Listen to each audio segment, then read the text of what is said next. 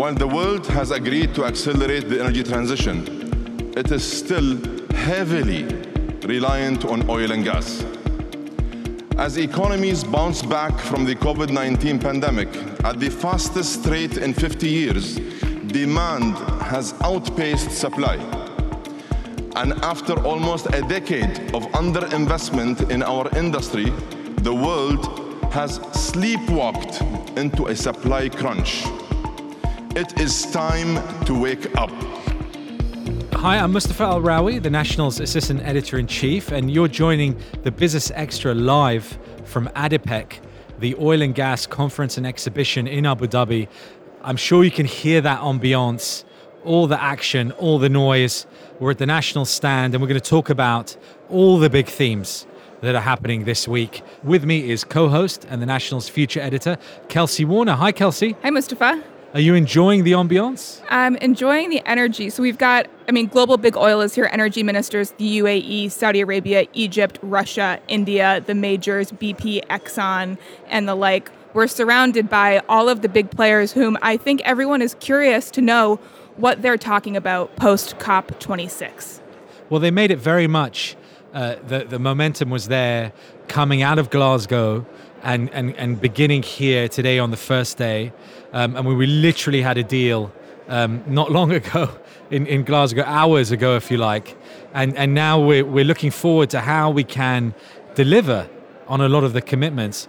But I think a big message this morning at the opening of the conference from Dr. Sultan Al Jaber, who's the ADNOC Chief Executive and Managing Director, but also Minister of Industry, Advanced Technology, and also the UAE's climate change envoy who was in Glasgow. His message was the expertise is here. And the energy industry's expertise can help shape the solutions that will take us to net zero. The energy industry actually must come up with the solutions because it is this industry that is dictating our fate in the next half century and our ability to meet the climate target of 1.5 degrees centigrade. And COP26 failed to really make commitments that will meet that goal. We are still fated to, face a climate, face a planet Earth that has rising temperatures, wildfires, and the like. The reality is striking, but this year it does feel like at ADIPEC, the conversation is genuinely around an energy transition. Acceptance feels like a theme to me. Well, there was mention of the transition. The transition would take time. The transition would involve, legacy energy like fossil fuels. It would continue to. We have an energy supply crunch at the moment in various parts of the world. We have record high natural gas prices because there's been underinvestment, because demand has come back so quickly after the COVID-19 pandemic that we can't necessarily meet that demand as quickly. So Dr. Al Jaber also mentioned annually we're going to need $600 billion of investment to meet this demand. He didn't say that was investment only in fossil fuels, but investment across the board to meet that demand. Also, we need sustainable economic growth. And that was another message from Mohammed Al-Erian, who spoke this morning. He talked about the uncertainty of the economic situation, about how we would need to be careful at this moment to sustain that economic growth. I liked Mohammed's uneven, unusual, and uncertain. Those are the three U's of the next decade of our economic shape. The shape of recovery will be nothing but unpredictable and uneven. And then throughout the planet, this will be an uneven recovery from COVID-19 as well as now the energy crunch, which Dr. Al Jaber, I thought, vividly described as we sleepwalked into this energy crunch. And so we really need to, he said, call to action now, time to wake up. That line was very powerful about sleepwalking into this energy crunch. Certainly it's a call to action. There's a lot of, as you were saying, the big buzz here. You can hear it in terms of where the national stand is, right in the heart of ADIPEC. And you see all the companies that are down here.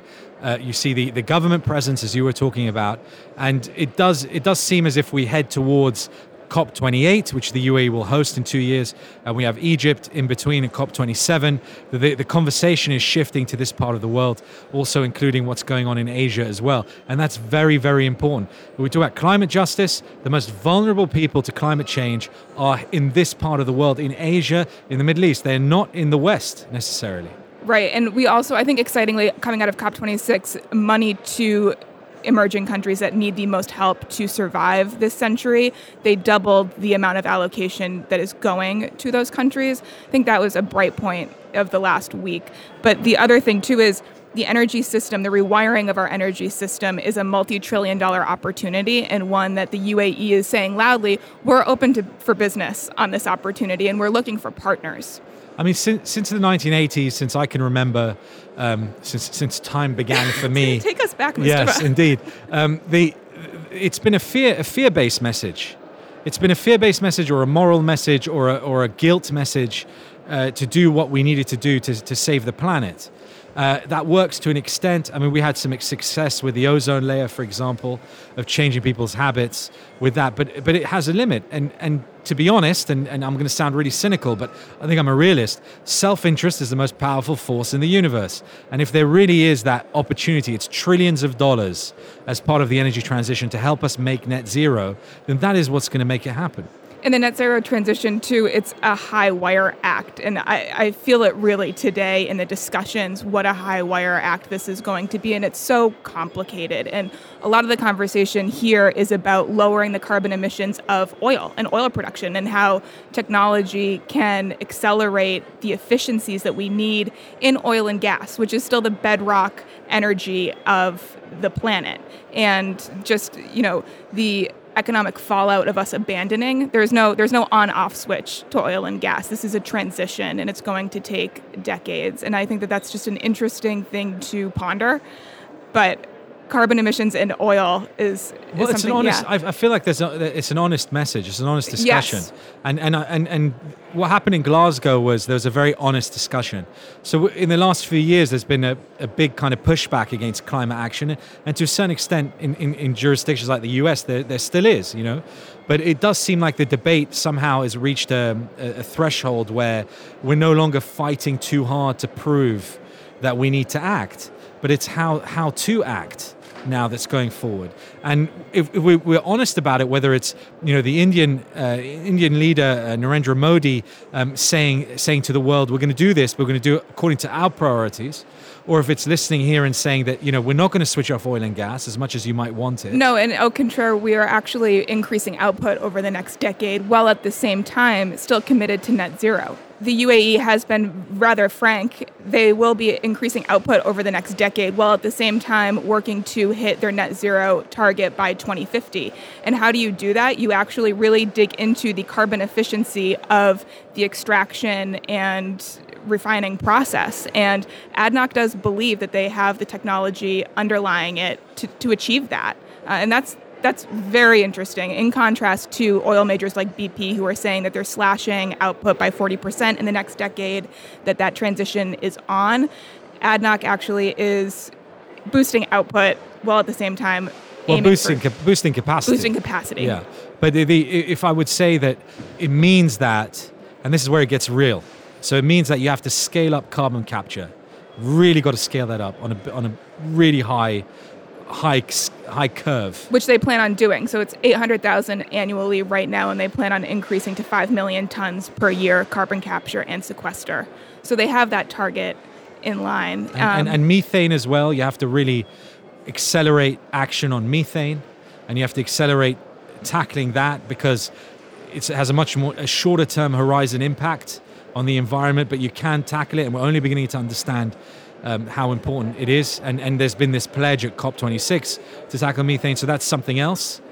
That's another route. Right, and so there's these specificities you can have in these conversations where I think the last few months has been about vilifying the fossil fuels industry and, claiming or, factually stating fossil fuels are the source of our climate change issues. But we need to get in the weeds and come up with technical solutions so that we don't have an economic collapse in the transition. How do we manage a transition while also boosting economies? The illustration that we have right now of both the energy crisis in terms of supply, high gas prices, and also issues with the supply chain show us how dangerous it can be to be too hasty and too one-dimensional in how we tackle the path to net zero. However, there is always the danger that it can be used as an excuse to not deliver on what needs to be done. And we've talked a lot about the UAE, and the UAE is a very good example. But if we focus on the Middle East and North Africa, it's not one size fits all. There is a very different story across the board. And forgetting other bigger regions like Africa and elsewhere. So there isn't necessarily that singular focus, that strategy, that nuance out there. And they may just continue doing what they're doing without support, without collaboration. And you talked about climate justice, you talked about investment. There has to be incentive for other countries to really begin to change. Do you see any of that incentive happening elsewhere outside our UAE borders? Well, this is where you need multilateral organizations. This is where you need governments to really deliver on these pledges. It's important to understand that it can't happen on its own. Countries can pledge as much as they want. And there was, Jennifer Nian, our energy correspondent, was saying to us before we started the podcast that the Kuwait oil minister was there, and he was talking about realistic pledges versus pledges you won't meet. So we want to be ambitious, yes, but at the same time, help people be more than just realistic. Help those countries that need acceleration to make that leap. So you have to be, again, I think it comes down to self-interest. It comes down to see the opportunity to come in and help. Help me, help you, all that nonsense, right? Mm-hmm. But to bring it back to the UAE once again, but still, the principles of the 50, what they're putting forward around industrialization, Industry 4.0, and just the technology backing to the industry, the help me, help you is so relevant there because it's entirely partnerships based. They're not going to accomplish what they want to accomplish without Microsoft, without AWS. And interestingly, here at ADIPEC, major branding opportunities I'm seeing from AWS, Microsoft, and the big tech giants. This is not just an oil story here this week. We're also seeing big tech really playing an increasing role, which 2 years on, when digitalization was a real theme, I think at the last ADIPEC, digitalization feels like a foregone conclusion this year. They're here, they're at the table, they're part of the conversation. It's no longer really a sales push. It's here are the products that we have, implement them. So it's been said so many times, and I want your perspective as future editor. You cover this. Are you about to say data is the new oil? No. I don't believe that. I don't believe anything's the new oil. Oil is the new oil. Oil is the oil. Yeah, data's data. But I think to ask of you, for your genuine perspective, from everything you've seen, are we seeing acceleration of those trends that were in place? Is that what's happening post-COVID with sustainability, with the net zero? Or is that just a catchphrase that makes everyone feel better about themselves? Artificial intelligence, Internet of Things, robotics, those are sort of three key themes at ADIPEC, and there's certainly many products to be bought and sold around those three key themes this week. I took a walk over by the startup section this morning and spoke to some entrepreneurs who are selling some gadgets. Those startup founders' belief really is we can make the oil and gas industry safer, smarter, more responsive.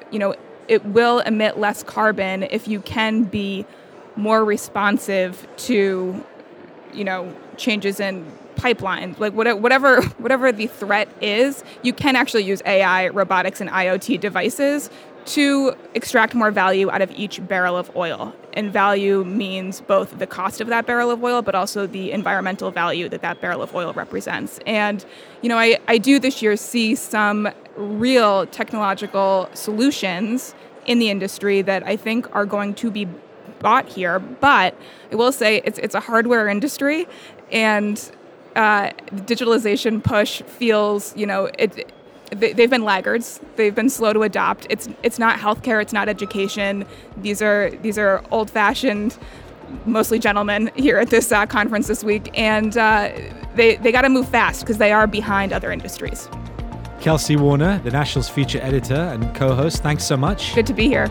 So we were live at ADIPEC just now. Please do come down and see us. We're in the atrium. We have a stand if you are here. Otherwise, you can catch all our coverage, not just of ADIPEC, but all trends to do with net zero, sustainability, energy, you name it, at thenationalnews.com. And of course, if you do like this show, please do subscribe on Apple Podcasts or Spotify. Let me thank our production team, Arthur Edison, Aisha Khan, and you all for listening. Do join us again next time.